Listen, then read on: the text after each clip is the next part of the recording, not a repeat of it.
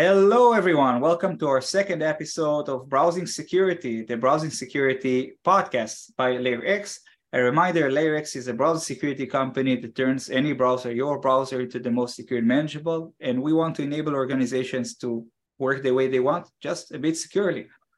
Today with me here today is Ira Winkler. Hey, Ira, how are you doing? Just wonderful. Glad to be here. Thank you for joining us. Ira is a cybersecurity expert, and in the cybersecurity world, there are people that talk about killing dragons, and there are those that killed a few dragons in their past. So Ira is the one that has a few decapitated dragons in his backyard. And today is a cybersecurity expert at Sci. Ira, tell us a bit about yourself and also about Sci and what you're doing over there. So basically, at a high level, I focused, I've been in cybersecurity. I'm surprisingly going on almost 40 years, theoretically, if you include time at the National Security Agency where I got my start. And basically, I've pretty much been doing a variety of different things, supporting field operations, supporting systems design, development throughout the IT field. And then also I started focusing, give or take, on the human aspects of cybersecurity and cybersecurity as a whole. Let's just say for 30-ish years. And generally, that includes things like how people interact with computers, things like that, like browsers, how they're designed, how they're implemented. And again, people want more about me. You can Google me. There's also 8 books in print written by me, either mostly whole and a few in part. And there's that. But otherwise, I'll just say, CI, the company I work for, CYE Security. I wish they would call it just CYE Security, honestly. But the issue is that we basically have, well, it's an Israeli company, so we have nation state hacking skills for one part of the business. The primary part of the business that I love, though, is a risk optimization tool, which pretty much combines risk quantification with attack path visualization to really give an organization the program that they need, as opposed to the program they deserve. Because this is something actually that probably relevant for this conversation too. I've always said the biggest problem in cybersecurity is that security programs get the budgets they deserve, not the budgets that they need. And they need to learn to deserve more.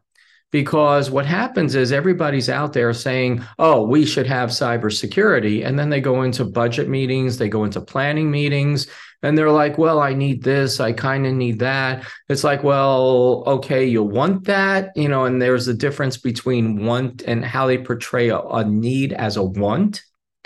And they need to go in with cost-effective ways to say, look, I need this amount of money to mitigate these vulnerabilities, which are therefore going to save the company Y amount of money. Hopefully that makes sense, because the problem is in cybersecurity, we're generally walking around saying, okay, well, I got this last year. I want you to give me a little bit more this year because I think this tool can be really helpful. It's like, okay, we'll give you a little bit more money because that tool might or might not be helpful. What am I going to do with that? But if you could go in and say, look, this tool that cost us, again, X amount of money will save us Y amount of money. That's helping you deserve the budget that you need. And I will leave it at that because that's a completely different topic for another day. It is, but it's very interesting. So 2 things that popped to my mind. First of all, you come from a very technical background. Nonetheless, you have a lot of expertise in human hacking, or like the human side of cybersecurity, and also risk management that are considered non-technical. However, in my point of view, eventually security is about risks, and risks arise from lack of prioritization, on lack of budgeting, and also the human aspect.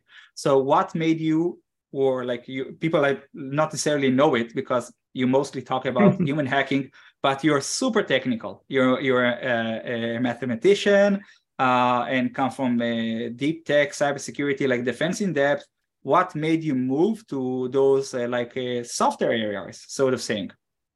Well, it's a combination of a couple things because, I am hesitant to call myself deep in technology. I actually have a patent pending on machine learning techniques or implementing machine learning techniques to identify user susceptibility to phishing. Hopefully that'll come through. But I think it's not one or the other. That's probably the problem that a lot of people do. They think, oh, I'll be either technical or human. In my background, probably the most valuable courses I had when I was when I started my doctoral degree, I took courses, and this is dating me, in information resource management. And that's the concept that it's not the computers that have value. It's the services and the data provided by the computers that have value. So information is the resource. So that's where, for example, you have the CIO. The CIO stands for Chief Information Officer. Before you had information risk management as a principle, you used to have like a director of technology that maybe reports to the CFO because computers were looked at as a monetary resource, and the value of the compute and the value of your IT department was, well, how much are we spending on computers? What's the value of the people, and so on. And then somebody from Harvard and Harvard Business Review wrote a paper on information resource management where they said, if a computer system goes down, you could be losing millions of dollars a minute. But in theory, you still have the computers, you still have the software, you still have all the people. So by the old definition of the management of information systems, you are technically losing nothing. But information resource management says that really information itself is the resource. And in that case, what's really going on is, yes, you're losing millions of dollars a minute, not because of the ownership of computers or whatever, but because the availability and all these other traits. And therefore, information itself should be managed as a resource in the same way there's money. And that's why you now have CIOs in organizations equivalent to CFOs in theory. And we've lost sight of that as we started pursuing this. So looking at these business aspects, I know a lot of people say, oh, education's useless. It's like, no, education should broaden your horizons and help you bring in other disciplines into your practice. And I attribute that primarily. The other factor was, though, when you work in an intelligence organization like NSA, it doesn't matter how you get the data. It matters that you have the data, how you process it, and how to use it. And that was another aspect. And frankly, I started the human aspects of cybersecurity as a fluke.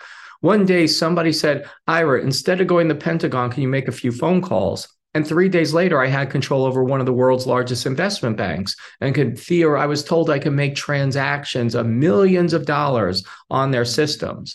I think the legend was more legendary than the reality. I'm not really sure. I never tried to make a transaction. Somebody once described it that I transferred a penny just to prove I did not transfer a penny. I didn't give it a try. I just said, here's what I have access to, figure it out. But anyway, the reality, though, was I was able to bypass a firewall system that had 3 different firewalls because that company was really anal and said, well, maybe you can get past the first firewall with one set of vulnerabilities, but then you're going to have to go through another set of firewalls and then another set of firewalls. And anyway, I got the company to essentially FedEx me a computer preloaded with their VPN software and had all the user IDs and passwords just from social engineering people over the phone. And I was able to go ahead and pretty much, do whatever I wanted to at that bank. So basically, you just realize that trying to break the walls is pointless, and just getting through the front door, it will always be the easiest thing to do. And this is not like this is it's common practice. The point is that attackers know this because they run a venture. They want to return on the dollars. So wasting vulnerabilities is nearly pointless. But if you can get in, that why not? Right. Again, the purpose is the goal. It's not the technology. Too many people at the time where I kind of revolutionized the whole concept of pen testing. I didn't even realize it because everybody else was out there focusing on, I hacked your networks, I did this. And then there was one time where a Global 5 company brought me in because literally what I was told was by the CISO of the company, well, we had all the big four firms come in, and all the big four firms came in and said, we have full control over your entire network. And then what happened was they go to the CEO. CEO goes, okay, so let me understand this. I have been vulnerable, and I am one of the most profitable companies in the world. I am vulnerable. I am one of the most profitable companies in the world. I will be vulnerable. So what? And then they had me come in, perform what I call an espionage simulation. And I was like, okay, 3 days later, here's your executive salary compensation schedule. Here's your new technology coming out in 3 years. Here's your mergers and acquisitions data, which was priceless to that company. And here's this, and this. And by the way, I have full control over your entire network. And the next Monday, the cybersecurity budget was bumped up by $10 million. And then they hired CISOs for all of the business units around the world. Because I didn't say, here's how you're vulnerable. I said, I showed them the impact of being vulnerable. But they weren't wrong. I just want to make the one point. And the fact was to say at that time that you're only going to focus on the people or the technology without focusing on the people, because it's not the computers you're accessing. You're accessing the value however it can be obtained. But the point is that CEO wasn't wrong. First of all, it's not his expertise. And he asked, what's in it for me? Or what's in it not for me? Like, why should I care? And that's a fair question. And vendors today meet that everywhere. One of the reasons why SI is doing very well is because of the fact that it understands how to deliver this value and help stakeholders take decisions. But it's not very trivial because there are, I think, like a zillion different solutions out there. By the way, many of them patented for isolation for this or buffer zone for that. But these are technologies for no one's problems, and it needs to align. So that kind of brings us to the next chapter. This podcast is about turning your browsers into a zero trust security control. Now, first of all, like as a starter, that's my own point of view. The browser is a great thing. Like if you can exploit Chrome, it's highly likely you'll just go and sell the exploit since it's so rare. Like the tool itself is highly secure, but it doesn't have a lot of governance. The users can do pretty much whatever they want, and websites are not very restricted. So it's like a tunnel, it's like a pipe. The pipe is well built, but everything moves through. Interactions, in my point of view, are the interesting ones. And this is also where governance is lacking. So it is a place which is unmanaged. Turning it into a managed space will increase security. Now, a thing that comes up a lot is a zero trust security approaches. And we wanted to have this podcast about how to turn the browser into a zero trust security control. Now, before we talk about the browser itself, first of all, what does it mean for you, Ira, to be a zero trust security control? Like, what does it even mean? Because it's a hype. A lot of companies use it, but I don't think they all understand what it means. So I'll kind of paraphrase Jay Leak from Sin Ventures, which is a venture capital firm. And he was talking about machine learning. And he's like, yeah, you hear all the vendor pitches and 100% of them somehow figure out a way to mention machine learning. And maybe 5 or 8%, I forgot, it was definitely below 10, maybe have some legitimate implementation of machine learning because it's a buzzword. Zero trust is another buzzword that, again, I would be surprised that probably about maybe 8%, 8 to 10% of companies that say that there is zero trust are actually zero trust related. And I want to use the term related because the problem is everybody says zero trust thinking it's some sort of security control. But it's not. It's a framework. And the framework was established by NIST, National Institute of Standards and Technology. And there are 5 pillars of implementing zero trust. The first is the user, and you need to authenticate the user, and you need to constantly authenticate the user every time the user has a request. Then you need to have essentially device authentication and security. And that says the device itself is a trusted device that's coming from a trusted source. Then you have the network, because at the end of the day, zero trust is about the user interacting directly with the application and the data. And the computer and the network just become this, this layer that's invisible to the user in theory, but it has to have embedded cybersecurity within it. So then there's zero trust technology embedded within the network layers. Then you have the workload. In other words, what are the applications, for example, on a cloud-based system that a user is interacting with? Because zero trust, by definition, pretty much is implying that the user is interacting with some system that is not on their PC or cell phone or whatever the case is.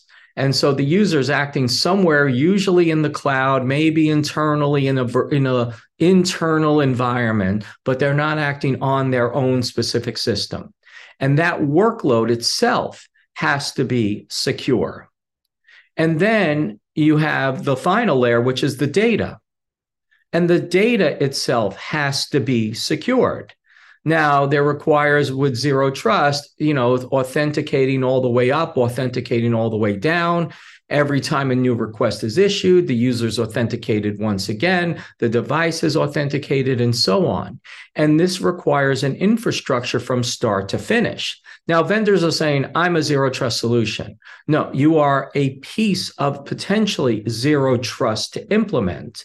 The only one I said kind of comes close that I know of is really Zscaler, because they have their own entire infrastructure, like a virtual internet that they've kind of implemented and so on. But I'm not here to sell Zscaler, but they have a robust implementation of zero trust from all the way from the user, all the way to the data and the workload.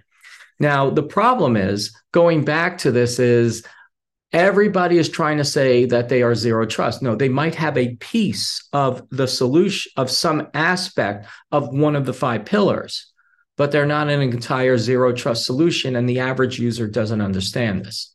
Okay. Anyway, I don't know if I answered your question. I just want, Well, it creates another question, which means that it's a good thing. Now, I'll be tachlis about it, honestly. So you mentioned 5 things. The problem I have about that, even though it's well-defined, I still think there is a little bit of a fluff in there which is not well-defined. So, for example, you were talking about authenticating the user. I remember 2-3 years ago, I come from social engineering background. For the entire audience, I'm social engineer in practice. I used to be a bad guy. And anyway, I remember people saying, yeah, if you got MFA or SSO, that's enough. The user is authenticated. And the justification was a Microsoft report, and I respect you guys in Microsoft, saying that SSO and MFA solve, prevent 99% of all credential-based attacks.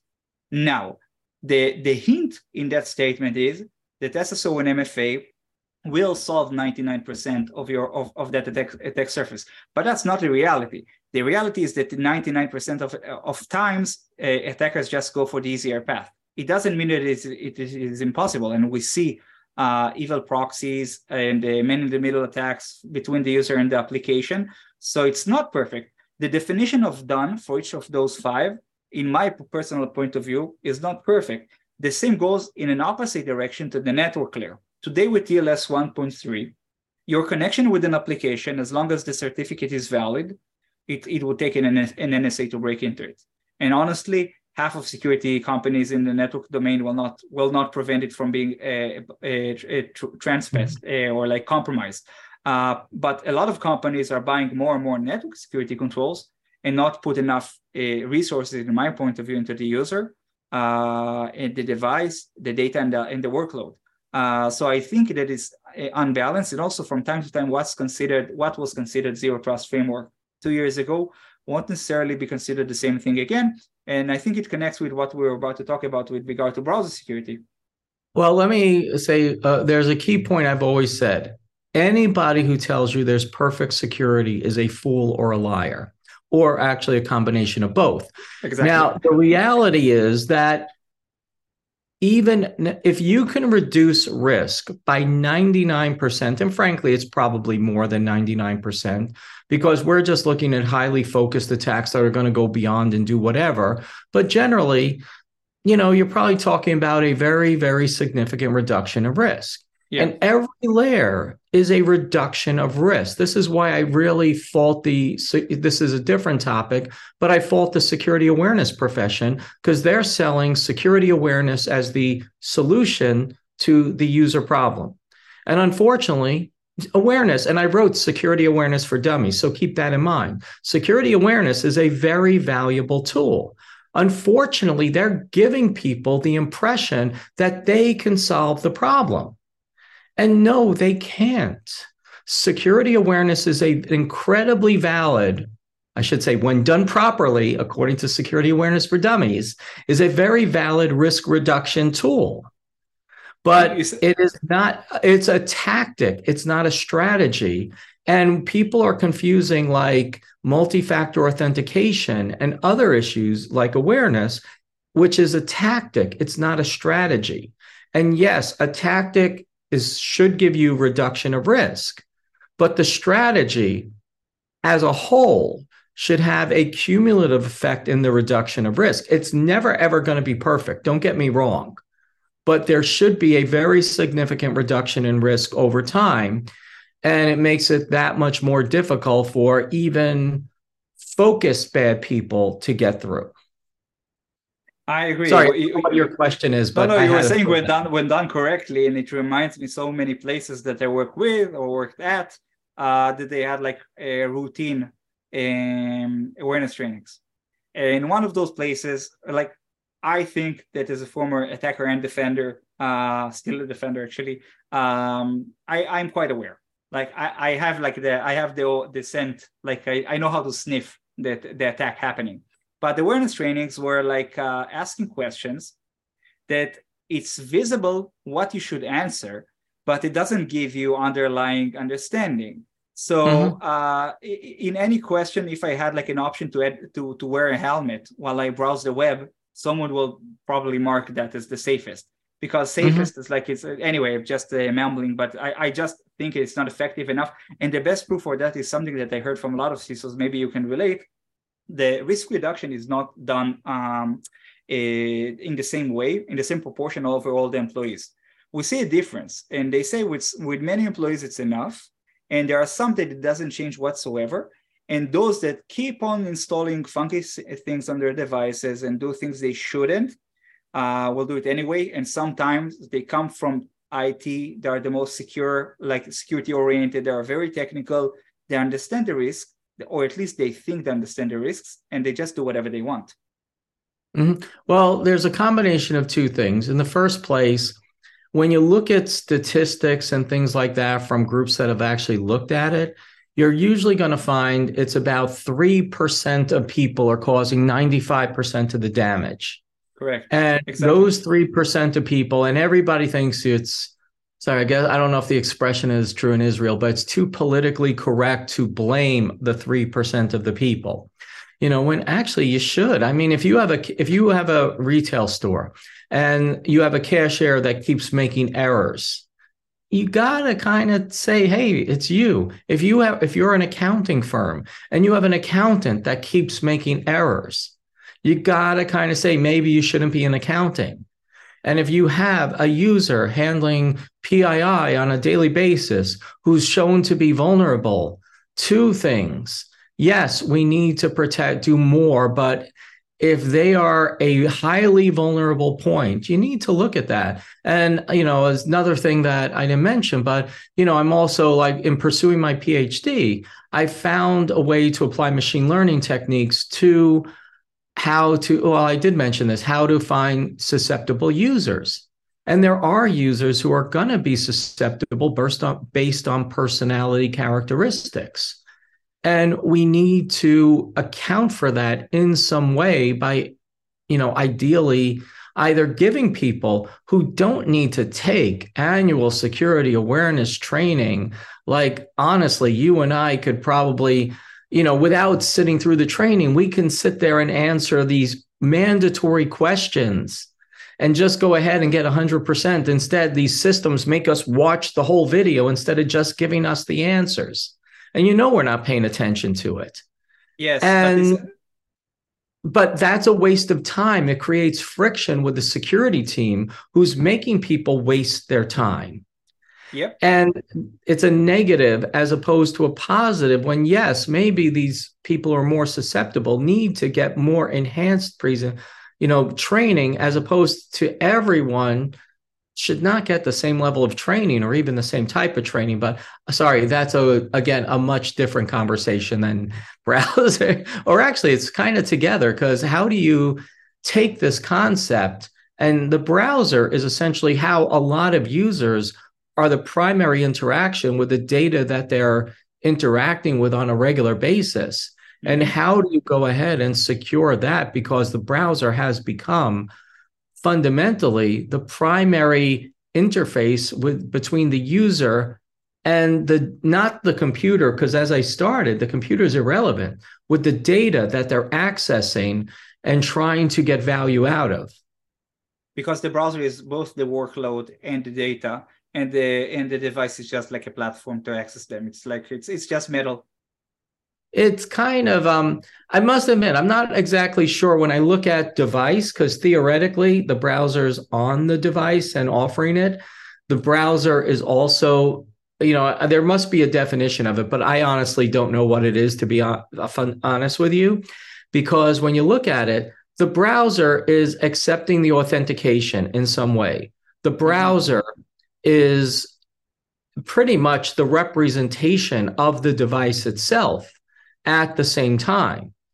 The browser, okay, well, then I wouldn't say the browser's the network, because the browser's accepting data from the network. And depending on it, I really think that at the end of the day, the browser is looking at the applications, but not the workload. It's just interacting with the workload. But the data itself, the problem is when you get data from a workload and the data is to be secured, the problem is now the data is on the computer, the device. And even in a zero trust, you lose control of that. And that's a concern. So let me try and challenge that.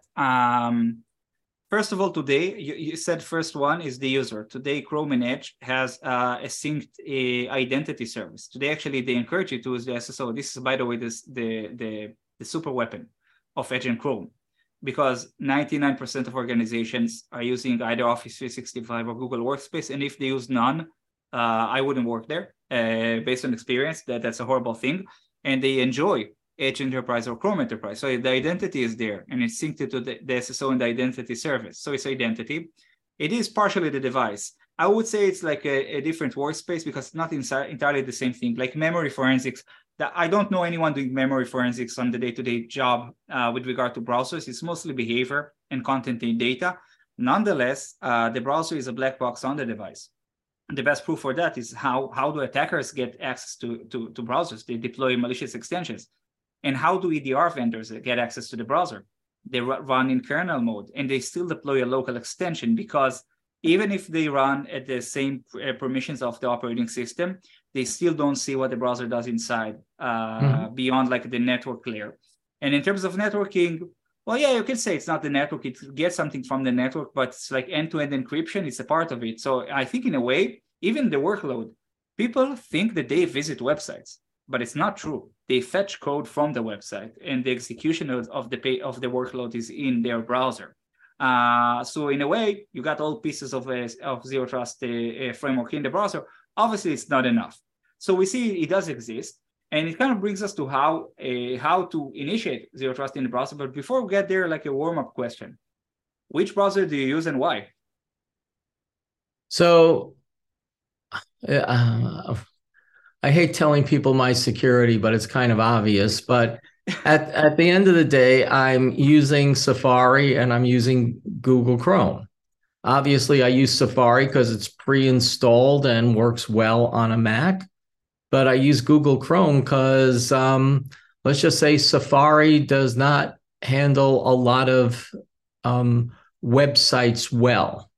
Mm-hmm. And that's a problem. So you sometimes have to, like some applications, it's not optimized for Safari. Not sure why. Frankly, at this point, if you're going to have I think the term is responsive site, it should be responsive to, Chrome, Edge. It should be responsive to Safari, which is, Macs are pretty widely used, and also on iPhones. Safari is the default browser on iPhones as well. But anyway, that's what I use and why. And frankly, it just really depends on Safari is just easy to load up. And I hate to keep extra applications secured. So if I could, I wouldn't have downloaded Chrome, but of course everybody uses it. So that's the way to go. Well, I agree. And it's interesting because Safari provides a lot of privacy. Like, I think it's the most private browser, but not the best for admins, for IT admins. And Chrome, like, no matter what you think about Google, it has the fastest patching routine. It is manageable, but also provides a lot of functionalities for the end user. So I think personally, in terms of security, it is a fair choice. And like, the web is full, like, it also has been full with secure browsers, but the fact that you put secure before another word doesn't make it secure. The question is what your risks are. I mean, I also have to give Google a lot of credit as a whole, because Google, there is a lot of really, really great security embedded within the Chrome browser and the whole Google environment as a whole. And I would use this platform to applaud the Google Zero project. They patch and they disclose vulnerabilities in all the browsers. They are fully transparent about what's being found in Chromium. They've turned it into an open source project, and they are proud to have vulnerabilities, because this is a classic survivor's bias, meaning the more vulnerabilities being found on our platform, Chrome, means that it is more secure. And the less vulnerabilities are found, it means that it is less secure, because the vulnerabilities are there. Trust us. And that's the statement which is true for any software. Well, yeah. I mean, anybody who ever says that there's perfect software out there comes on, again, fool or a liar or both. Or both. Yeah. So moving to the next topic, what for you is zero trust security in browsers? Like, what would you interpret it? It doesn't necessarily have, like, you can take it into like a general approach. So if I were going to take it into the general approach, I mean, you need to ensure that zero trust within a browser, number one, facilitates the user layer, the authentication of the user, and so on. It needs to go ahead and work with the data itself and the device itself, because you need to go ahead and not compromise, because any application could theoretically compromise the underlying device. So you need to have a secure application that's not going to result in the vulnerability, not result in making the underlying system vulnerable. Then you have to look at, okay, where's the data? Where's the execution? I'm going to still disagree with you on the workload, because frequently what happens is the workload, it's not just, it's the data that's stored in the cloud. The retrievals are all being done on the side. Your application's not doing database retrievals and so on. It's providing an interface into the backend system. But either way, you still need to have that trustworthiness, the zero trustworthiness. I don't know a better way to better word at the moment, in order for that application that goes ahead and does the retrieval in the cloud or network-based workload to go ahead and take the data. But more important, at the end of the day, I have to be able to trust the browser to store and protect the data in accordance with its value. That doesn't allow me to go ahead, take data, copy and paste it into another application, and where I can do anything I want with it. And ironically, a lot of what this goes to is multi-level secure environments. Back when I was at NSA and working in defense contractors, there was the whole concept of the Orange Book, where you have multi-level secure systems. And the compartmented mode workstation, now I'm really dating myself, was supposed to be a B2 level secure system that allowed you, for example, to take data in a workstation, which, it used to be like a nice big Sun computer. Now a Sun does not exist. But you used to be able to go ahead and take it, or a deck motif system, whatever they would be, and copy it. And so, for example, if you would take data from a secret window and copy it into a top secret window, it would go ahead and do that and maintain the security level of the secret data going into top secret. On the other hand, it would say, hey, now I want to take data from the top secret document and copy it into the secret document. The compartmented mode workstation would say, no, you're not allowed to do that. But anyway, after all the promises the US government made to people. They never actually bought a lot of compartmented mode workstations. So the concept died. But now, luckily, we're starting to see it come back again, where you're able to start having cybersecurity for, browser-based environments to stop that copying and pasting and related types of actions. Sorry, I think I went off topic, but it was kind of on topic. It is on topic. So, it's interesting. And now I'll have to rephrase the question. What is actually not zero trust in Chrome? Because you mentioned a lot of things, like I'll be now the devil's advocate, or it's not really the devil, like the other side, like why you shouldn't use LayerX. There is an identity integrated with the browser. It is encrypted. The network is fine, like the TLS is enforced. The segmentation from the operating system is decent. It's not perfect, but it's very well. And also data and workload are done fine. But then you mentioned something else. How do I prevent employees from taking data to the wrong workload? And that's something that the browser doesn't do at all. Well, it's user control. It goes beyond just saying, I kind of have embedded security. There's a difference between embedded security and management of user security requirements. Okay, please elaborate. So, for example, if I just say, look, I'm going to be able to connect to the internet through TLS and the data connection is going to be secure.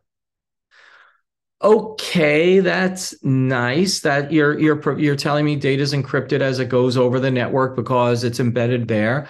But again, how do I know if you're actually using the data? How can I cut off the user from the data? I'm going to have to do that through other means. The browser doesn't have a lot of user controls where I can go ahead and start saying, okay, I want the user to be able to do X versus Y. If a user can bring up a window and start interacting with the window, yes, the system itself might be and it comes back to the original issues that I mentioned before when we started. Technically, the product is secure. Operationally, the data is not being secured. The data I take and I open up a window, like let's say I open up common thing like Salesforce. If I open up Salesforce and Salesforce has a web-based implementation, I can copy and paste, I could take screenshots, I could do a variety of different things with all the data I download. I can copy and paste it and put it onto a USB drive and so on. That again, but yes, I'm getting the data securely from Salesforce. Yes, the user is authenticated to Salesforce, assuming, of course, their credentials haven't been stolen. That might be the valid user, but there's a variety of a whole bunch of other issues. And I'm not sure, for example, if LayerX has some sort of token-based authentication so that if people steal credentials from one site or from a user, that they can then log on in Croatia and use those credentials in Croatia, even though it's not on a trusted device. I would love to think LayerX implements that. I know that, for example, is something that stopped a lot of hacks. For example, most recently, like there were hacks against Twilio and 130 other companies where people were using man-in-the-middle phishing attacks to try to get access to critical things like they did, and compromising Twilio to an extent that it made it very public. At the same time, people tried to compromise Cloudflare, and Cloudflare prevented that breach because they used hardware-based authentication. They used something beyond just what's there, and it would be nice if these browser devices also had this embedded security. Now, I don't know. I don't know if LayerX has it. So, okay, good. Okay, so you don't edit this out. But I'm not embarrassed. Like, geez, it's an interesting feature. We need to make it for 2024. No, we do it. But I'll explain what we do and why we do it. CISOs love identity providers and they want consolidation. So instead of trying to be yet another identity provider, we integrate with SSO solutions such as Okta, Google SSO, and others. And we turn the extension into a mandatory authentication factor, like an extra factor. So it's something that you have, but it works differently than other things, and I'll elaborate. The user goes into the application. So like Ira is a technical guy, but for the audience, let's assume that someone over there doesn't know how it works. I try to go in Gmail and I say, hey, Gmail, it's me, Or. Let me in. Gmail says, I don't know who you are. I'll ask Okta. That dude knows who you are. And then it asks Okta, do you know if that's Or? Now, at this point, Okta, which is an amazing solution, provides a lot of integrations in order to support different use cases, something that you know, something that you have, something that you are. So with the LayerX integration, it says, listen, I don't know if you're Or, but luckily we have LayerX Cloud instance. We can ask that. Then what happens is that there is a tunnel that starts between the Okta side and the browser. The extension lives in a hidden compute space, so it cannot be managed in the middle. And it knows how to hook on the server side and have like an invisible token exchange that also interacts with the backend. So it's like I would say like a triangular authentication process. Like the backend says, yeah, it's fine. The extension says it's fine. Okta says it's fine. And like you have to manage in the middle a lot of things that are very, very complex in a lot of different locations, which are invisible to the web. I'm saying that because saying that something is perfect, you said it yourself. But I think that it's far, far, far better from things that exist now. Now, this is what we do, and it works great. And it brings complexities because I had to reboot my operating system to Windows 11 for a series of misfortunate events. And then I had to re-authenticate with the LayerX IT.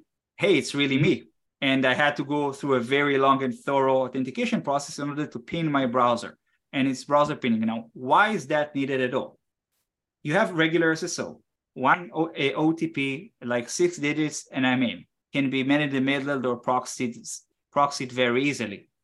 The other alternative is device trust. And device trust is a fancy word for the SSL certificate of the device, meaning that I have to trust all the traffic from the device, which is exactly the opposite of zero trust security. It means that I trust the full device. Now, if I trust the browser, but I don't trust the device, there are two alternatives. One of them is to isolate the browser, provide it a different certificate. Problem with that is that the browser is already the heaviest, most resource-consuming application on the desktop. This is why local isolations and also remote isolation solutions failed. They didn't really conquer the market because it's taking the heaviest application, turning it slower and heavier. And this is something that I'd like to talk about in a minute, like the cost, the user experience price. So with LayerX, we just initiate a very innovative authentication process that is something which is not as complex as device trust, or I just say like unflexible and not as insecure as regular SSO. And this is just a flavor for organizations that need that. You were talking about Twilio. I think there were like about 10 different huge tech enterprises in the US that got compromised the same way last year. They didn't have device trust. Now, security teams over there exist. They are not dumb. They're very hardworking people. They know what they're doing. And the fact that they chose not to use device trust is not because they were like ignoring the risk. They were managing the risk. And for productivity purposes and for growth, they needed to provide access from unmanaged devices. This is the reality. Security cannot, in my point of view, it cannot tell the CISO, no, listen, you need to change something in the way you work dramatically to be secure. It must adapt to fit the organization. That's at least my 2 cents, or like 5 minutes. But then it comes to the user experience, because if there was no user experience impact for device trust, everyone would have been using it. Yeah. Okay. I don't know. Okay. Another question then. So no, I'm not disagreeing. I would agree. But anyway. Okay, moving on to the next thing. So we talked about isn't zero trust in the browser, and the way I understand it is mostly what's happening inside, like making sure that things are going to the right direction they should go to. Now we are left with a few other items that are interesting. Who's the problem? Is it Chrome or the user? Like mostly, like typically with most use cases. I mean, I technically think both. You can't have a clown without a circus. So I'll use that as an analogy that, like I keep telling people, it's like, yes, user, and like, my book, You Can Stop Stupid. Stupid is not the user that everybody thinks. Stupid are technically the security professionals who know the user is going to do something wrong and don't do anything to try to stop the user from being in a position to do something wrong, and don't mitigate the likely results of a user doing something wrong. And so when you look at who's the problem, it's like, yes, users have to do things that are not desired for problems to happen.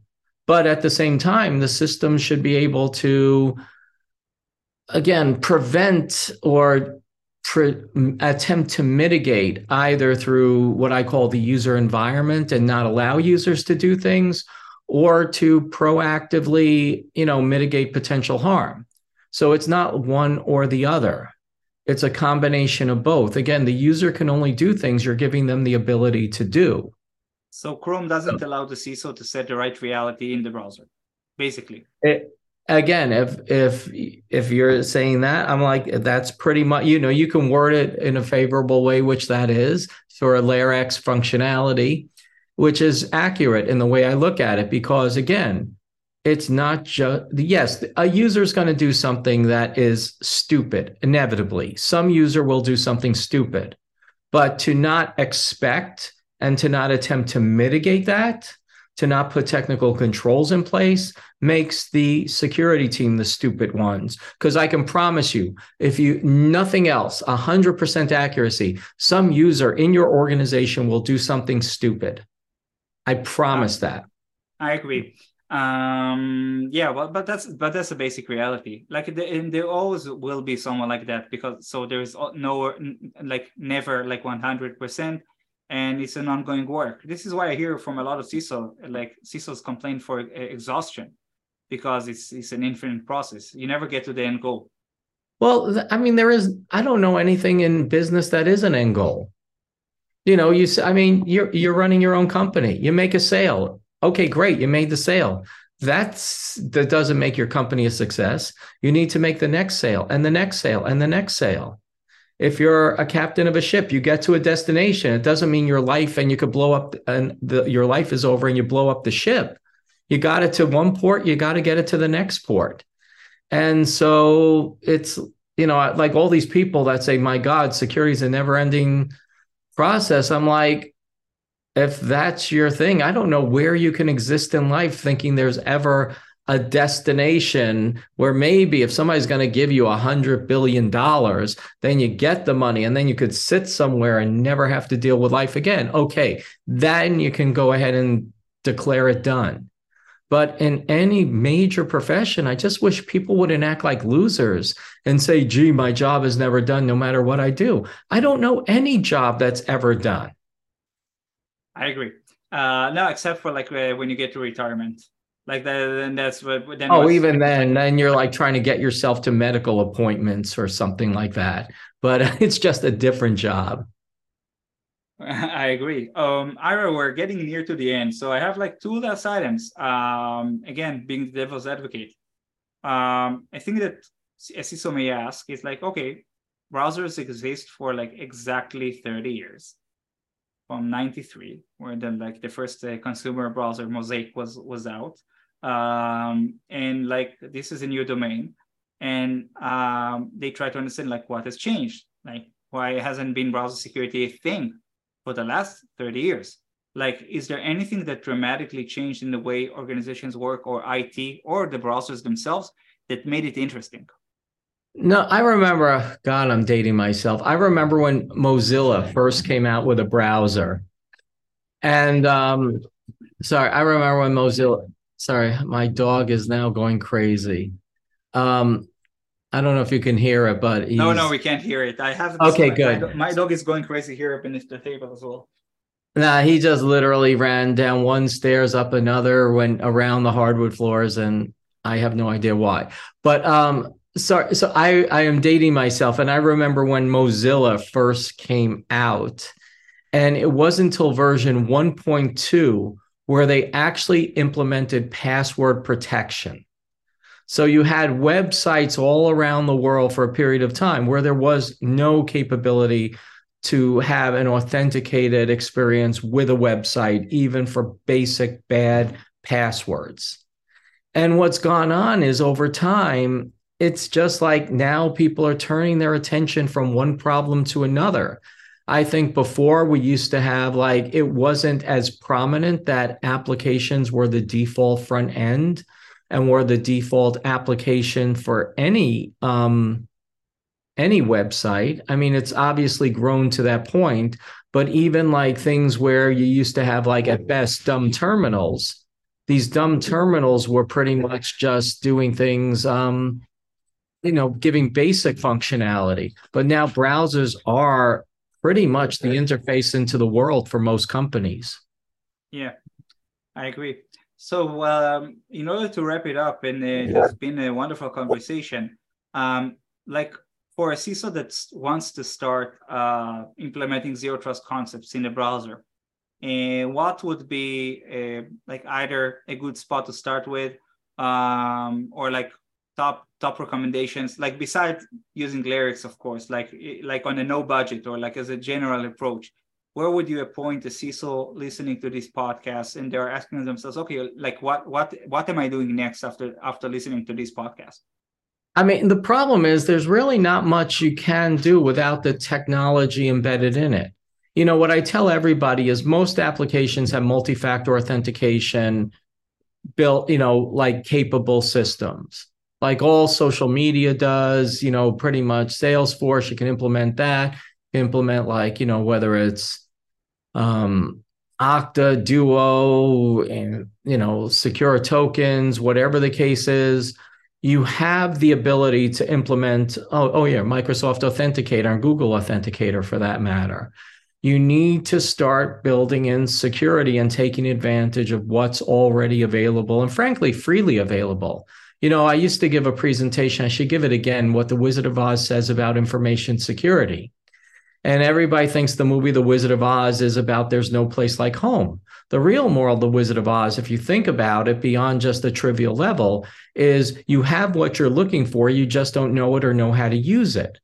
And in many cases, I'm not saying it's, you can solve all your problems these days, but you can solve a significant number of problems by enabling the security that's built into a lot of systems. And that includes this type of, that includes multi-factor authentication, includes updates, it includes any security extensions that you can get that can take over and have better access and things. Because sometimes you download a browser extension and that can enable better security. For example, you can implement, what's a good one? GoToMeeting and other meeting makers. You can implement like into Gmail and Google Apps so you have better integration. And that does lead to a more secure operating environment, hopefully, but not perfect, but you should start looking into things like that. That sounds great. Ira, thank you very much. I hope that it has been interesting for you as it has been for me. I surely enjoyed it. See you the next time you're in Israel. Yep. Thank you. I'll see you soon, I guess. Perfect.